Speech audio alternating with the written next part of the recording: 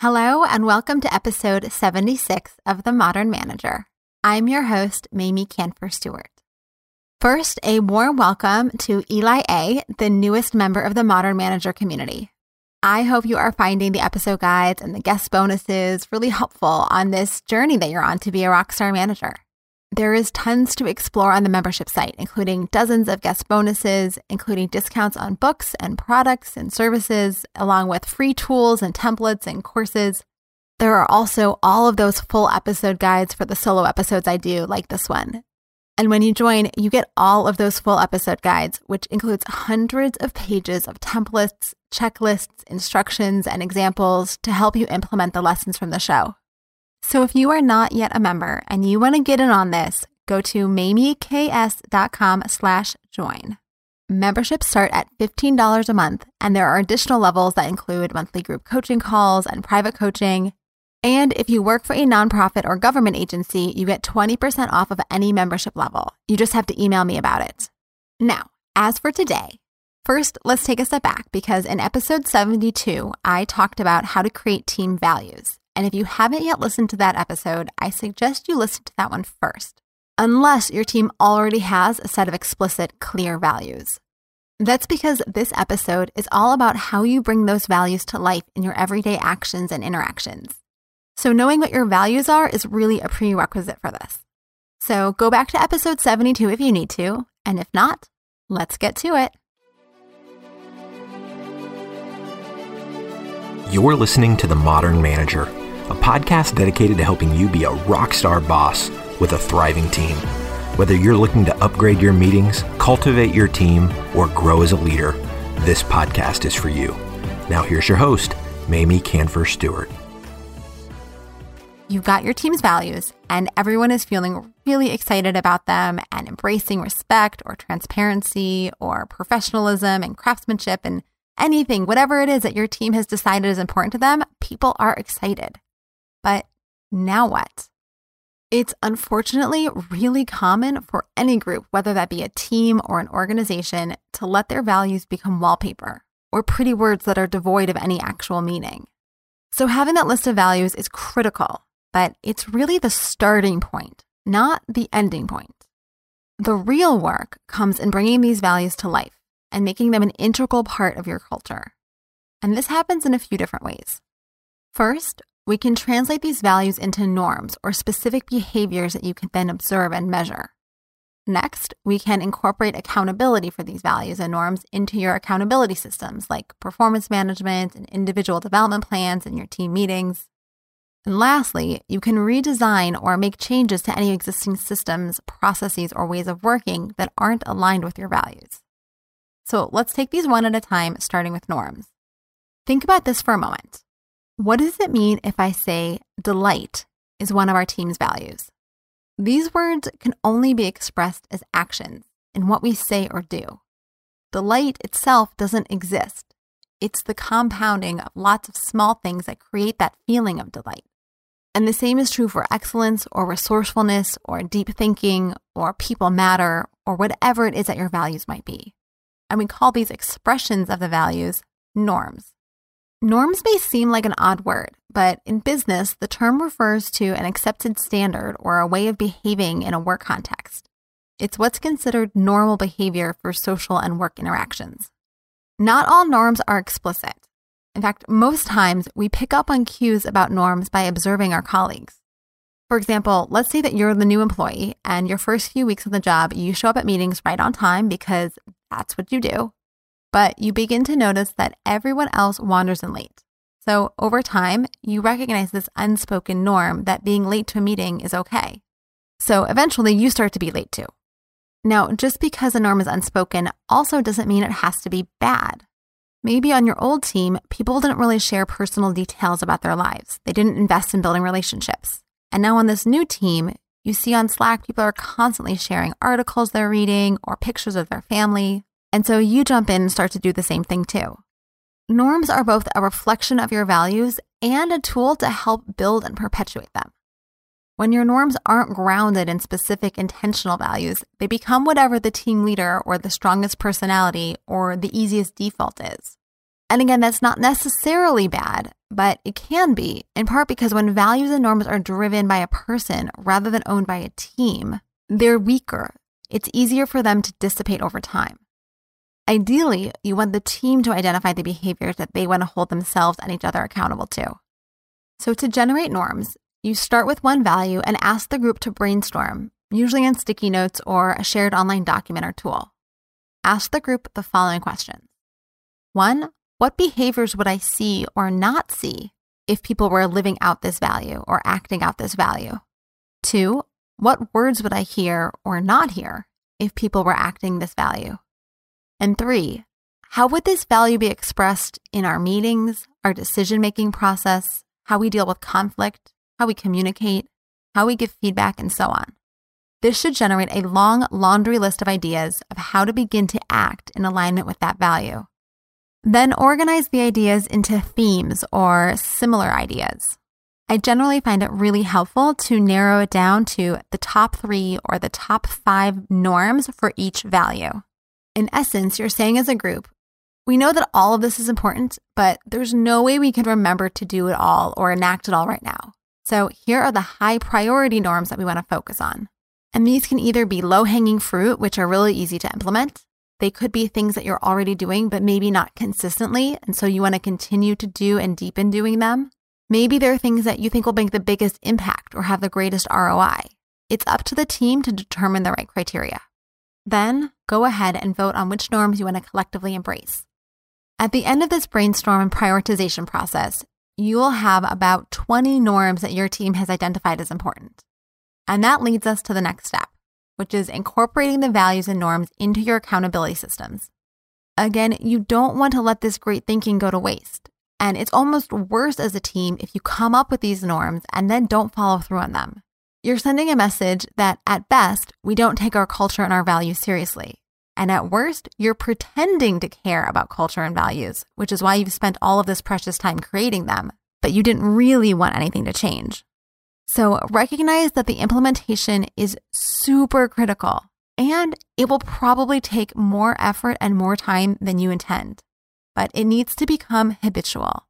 And I guarantee you that it is worth the time and effort to embed the values and the norms in your team. When we look at this from the big picture, you need to elevate the values to the same level as importance as the goals that your team is responsible for. My guess is that you talk about goals or outcomes or impact or accomplishments regularly.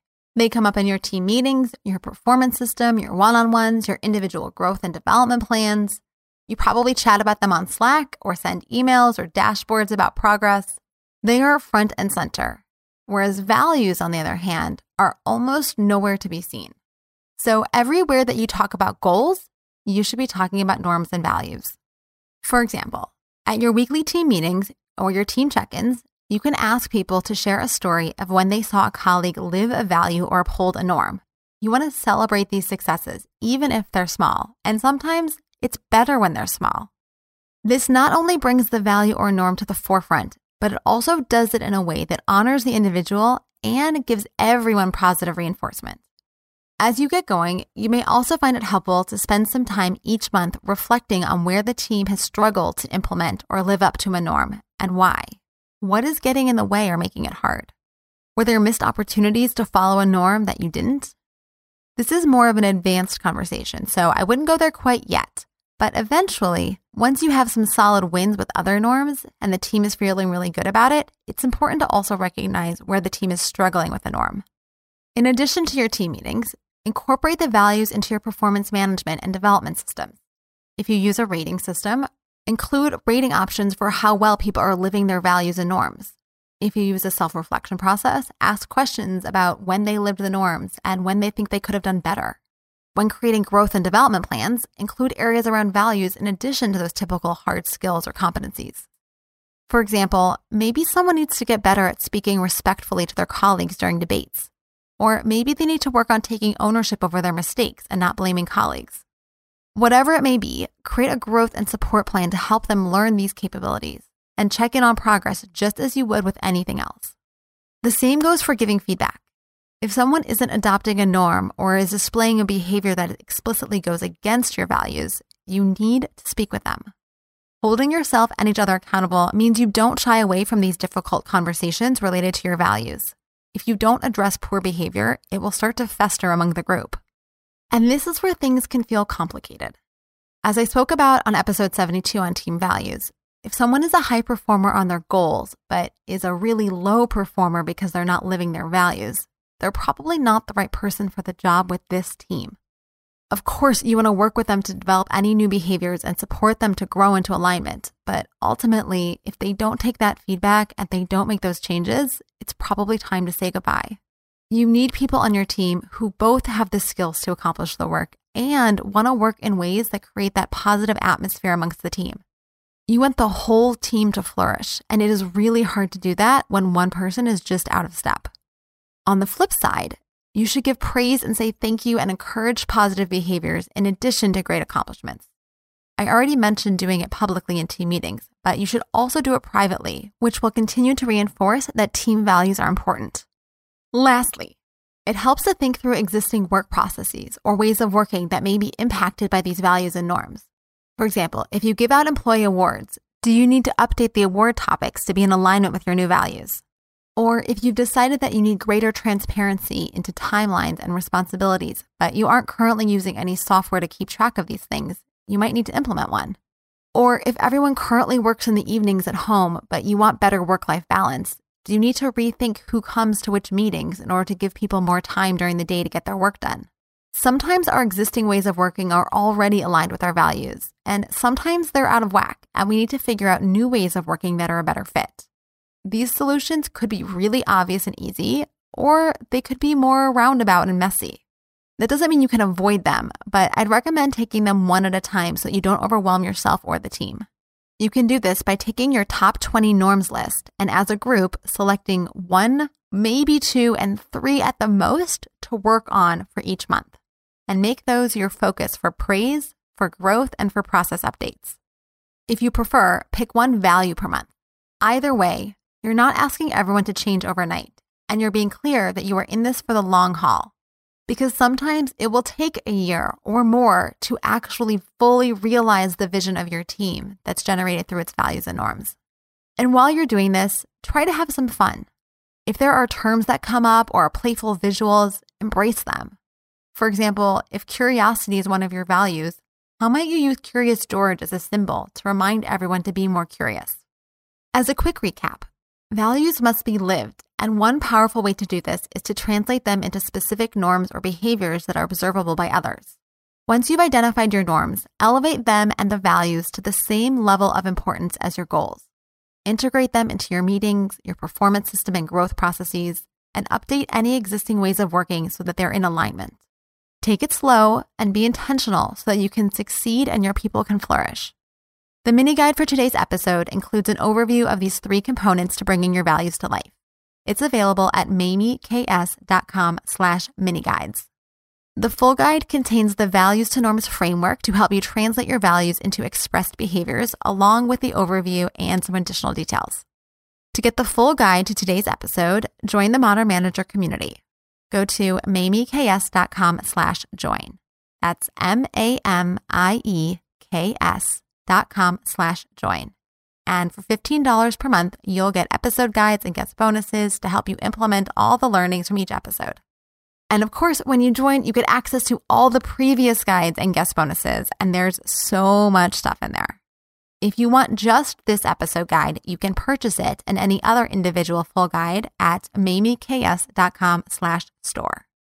The links are all in the show notes, and they're in your inbox along with the free mini guide if you are a subscriber to my newsletter.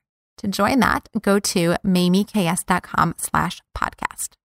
Thanks again for listening. Until next time. Meetings are one of the most critical components of healthy collaboration, and teams are at the heart of how we work. Meteor helps you use your time in meetings productively, build healthy relationships with your colleagues, and move work forward. To learn how we do it, visit meteor.com. That's MEETEOR.com. You've been listening to The Modern Manager. You're already becoming a rock star boss of a thriving team, I can tell. To ensure you never miss an episode, subscribe to the show in your favorite podcast player and join the mailing list at mamieks.com/podcast. That's MAMIEKS.com/podcast to get show notes and other special content delivered directly to your inbox. Thank you so much for listening. Until next time.